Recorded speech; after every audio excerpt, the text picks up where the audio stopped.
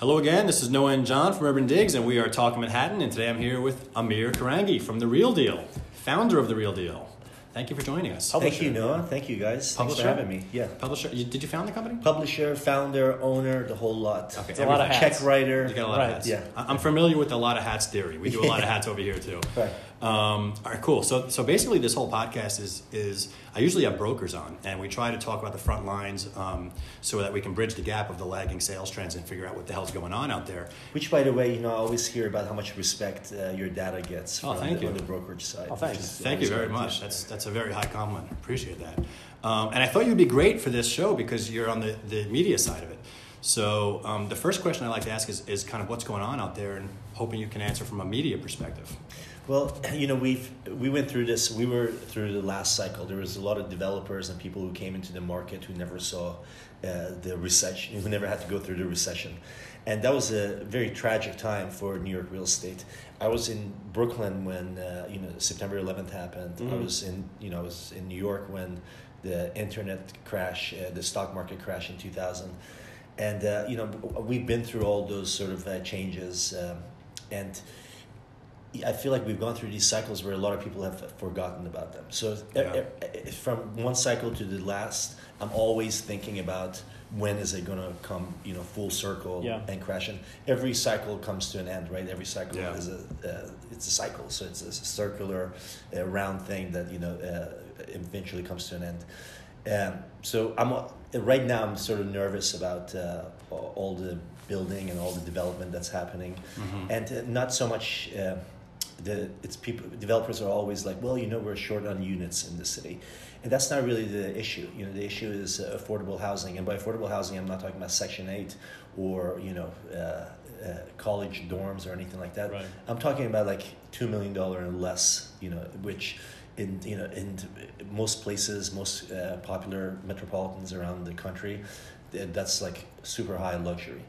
But in New York, people keep building these developments, and developers argue that there's not enough housing. But for example, on the High Line, right? We did a tally of all the developments on the High Line, and you'd be surprised to know that, take a wild guess, how many developments since 2013? How many developments do you think went up around the High Line? I mean, I have no idea. I mean, 30, 40? So close to 90, right? Okay. And you don't hear about a lot of them. This is commercial and residential. Okay. And it's so they're so priced out. There's sponsor units, and they're not large developments. They're small developments. They're like 20 units, 25 units. At the most like 40, 50 units.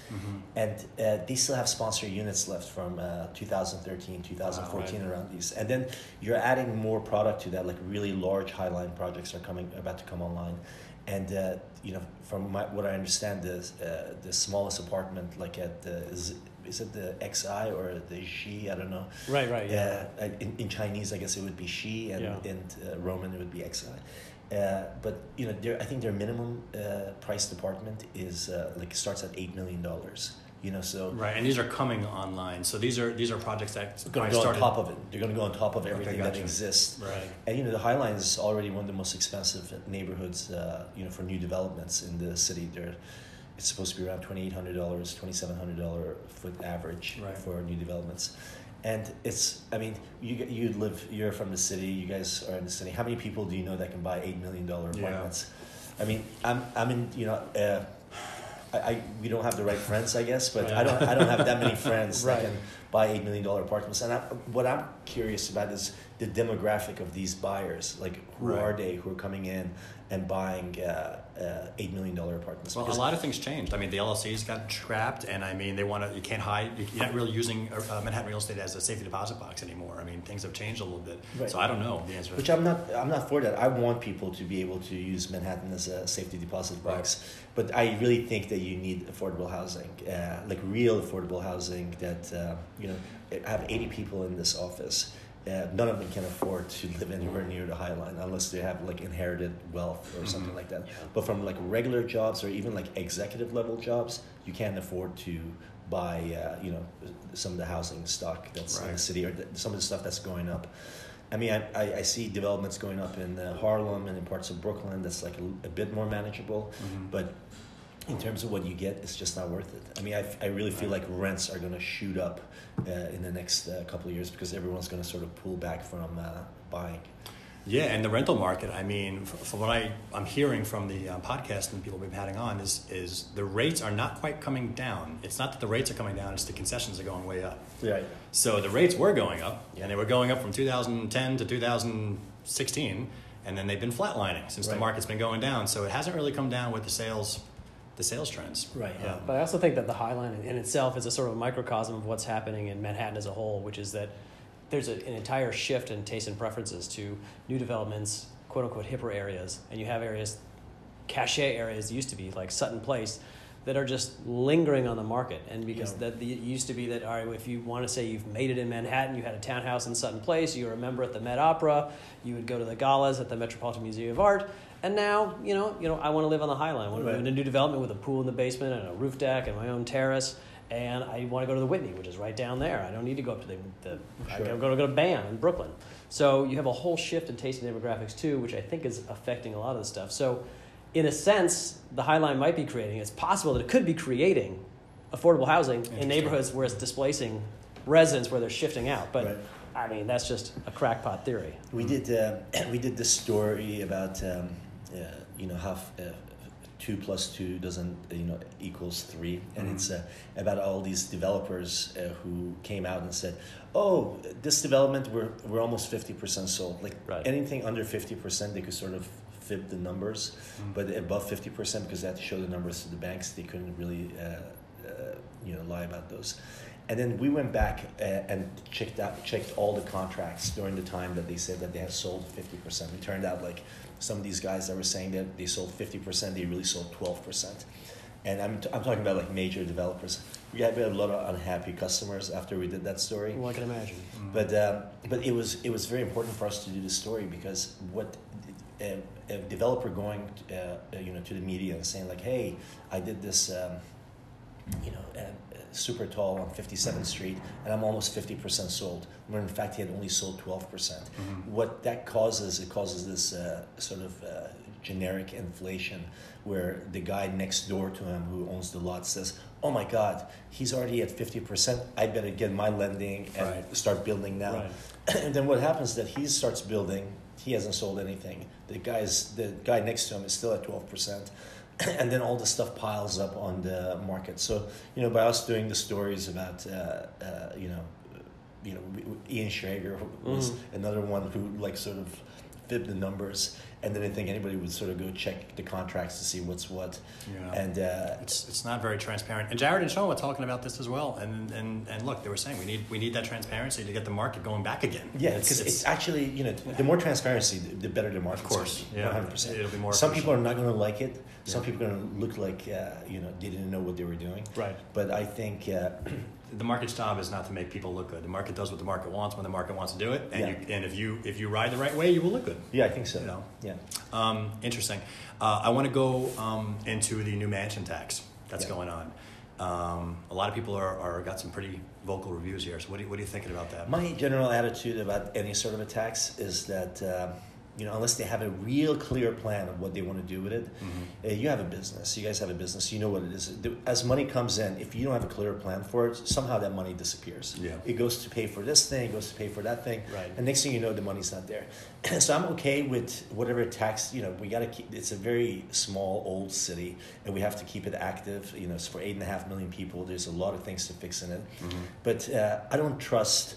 New York is a $175 billion business. I don't trust the people we have in government to manage that kind of a business. Yeah.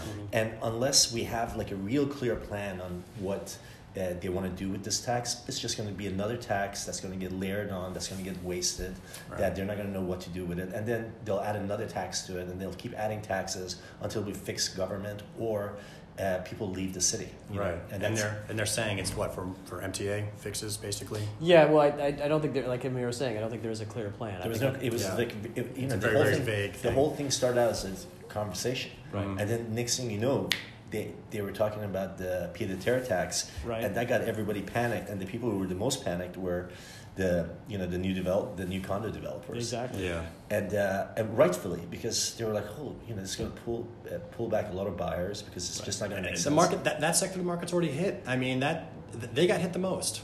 That 5 million plus, I mean, because it's a progressive tax, right? So that 5 million plus sector has got hit the most. And John and I were just talking about it. It almost started to look, before the whole pied à terre tax and this turned into the mansion tax, started to come news. Yeah. It looked like that sector was starting to normalize and standardize. And it looked like maybe even it was starting to come back a little bit. And it looks like that just kind of put a crimp on it. And everyone just said, wait. Yeah, I think if you're a wealthy buyer and you've bought a $10 million, $8 million condo in the city and you intend to use it essentially as a safety deposit box, a pied à terre tax is essentially it's confiscation. Yeah. And you're basically just going to bleed it out. And Yeah. it's not worth it. It's just, and it's, it happens all the time. They keep layering taxes on citizens, and they don't have a clear plan of what they want to do with it.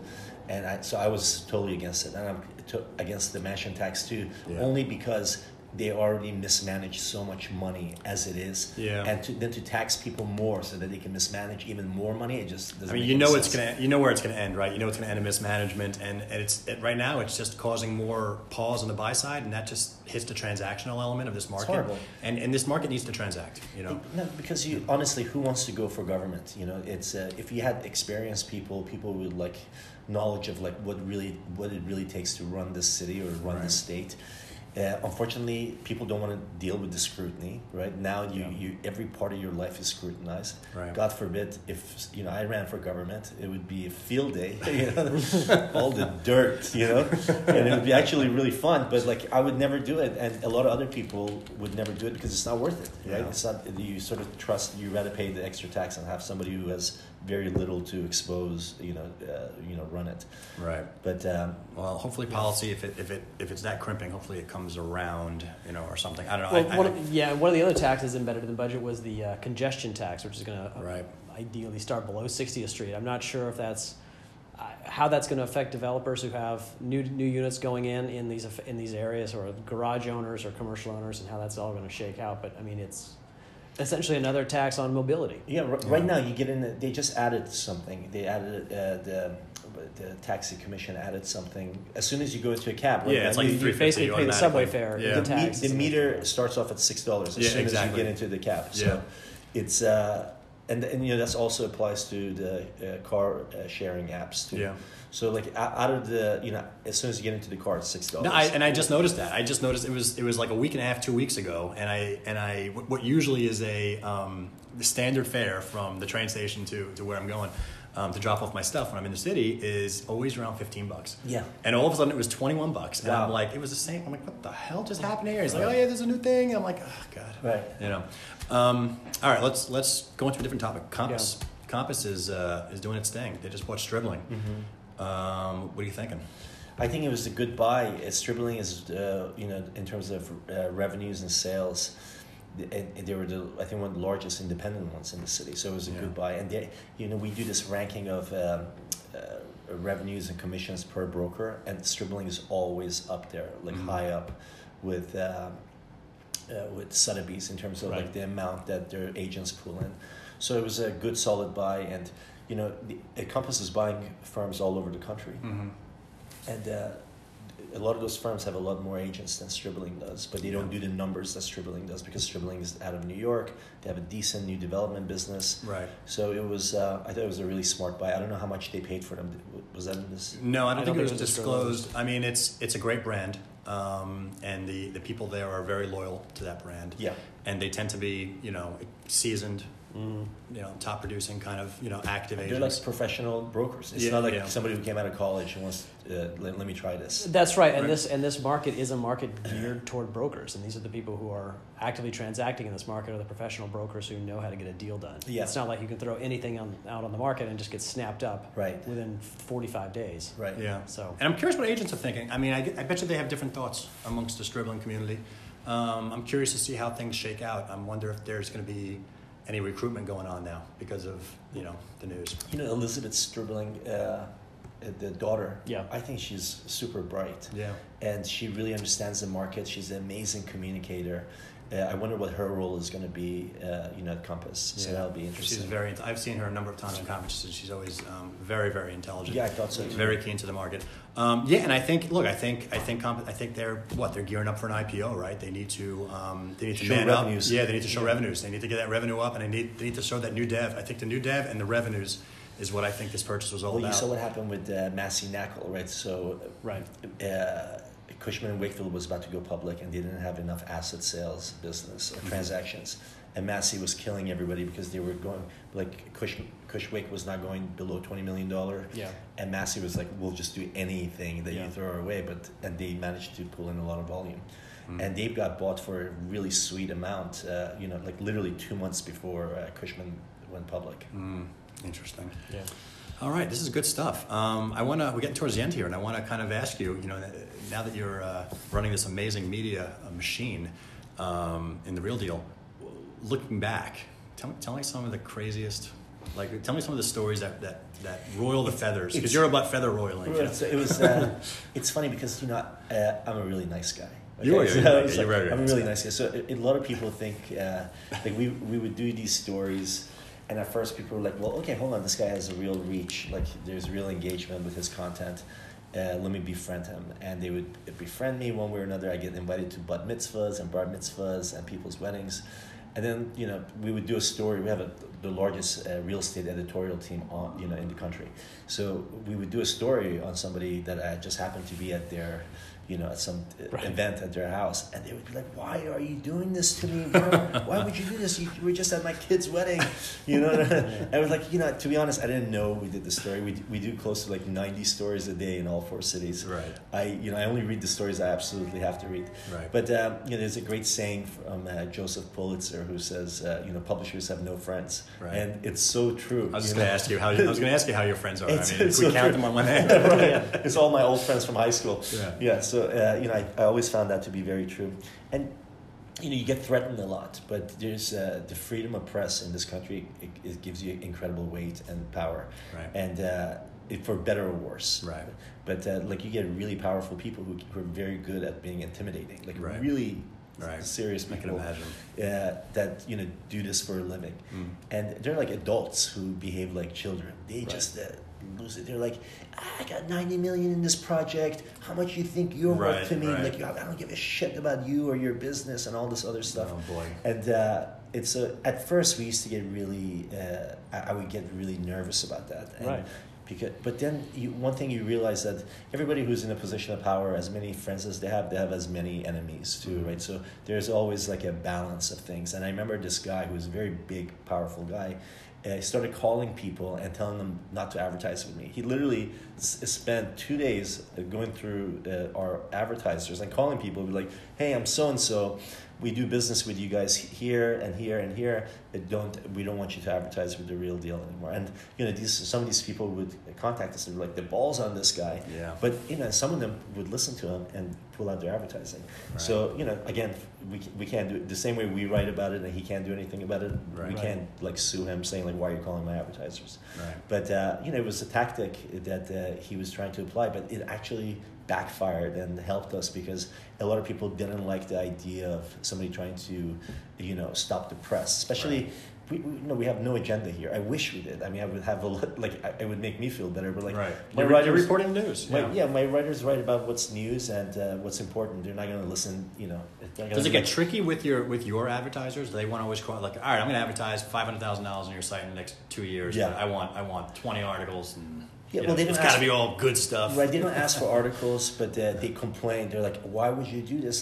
There's an example, there's a tech company that spends exactly that with us. Yeah. And we did a story about how their tech doesn't really work. Right. It's in concept, it's brilliant, it's great. Right. But now people are complaining. And that's the thing with all tech. I mean, we're in the early parts of tech, property tech right now. So there's a lot of tweaks and kinks to go through. So a lot of it doesn't really fully work. I mean, the way they show you the video, it's amazing. You're like, oh my God, that's brilliant. Why didn't anybody else think of that? Right. Well, because the technology is not there to support it, Right. So, but some of it gets applied and there's a lot of things to work out, but that that haven't been worked out. So we did a story, and of course they pulled out all their advertising.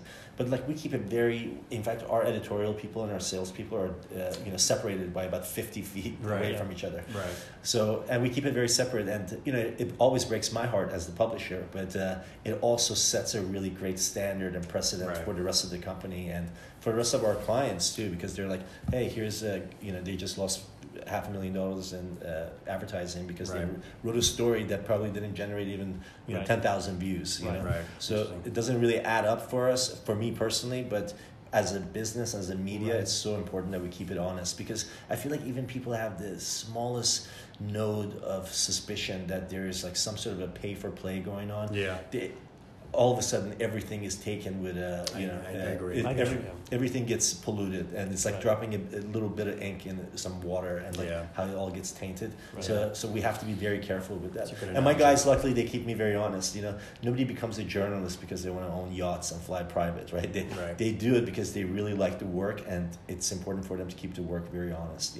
And in today's era of media, it's like old media, it tends to die out, and those standards were with old media, but like in places like Business Insider and some of this other new media stuff, they don't have those same standards, right? They don't have the New York Times standards, or like the Economist standards, and we try to sort of hold ourselves up to those standards, but with new media, it's so fickle, like BuzzFeed removing ads, removing content that didn't benefit their advertisers. Like reading something like that breaks my heart, right? Because not that I go to BuzzFeed every day, but a lot of people do. But and the fact that all those people are being sort of duped by media that's supposed to hold the powerful accountable and hold government accountable, and all these people, it's it's heartbreaking. I hope I hope we don't go in a place where media becomes just like a catalog. Right. Well, you keep doing what you're doing. I mean, I think you're doing an amazing job. You got an amazing presence in New York, and you got amazing respect. Thank you. And you're the benchmark now. So Thank for this you. market. Well, we're in LA, Chicago, and Miami as well. Awesome. Great. Amir from The Real Deal, thank you so much for Thank sitting you, down Noah. with us. This is Noah and John at Urban Digs. We were talking Manhattan,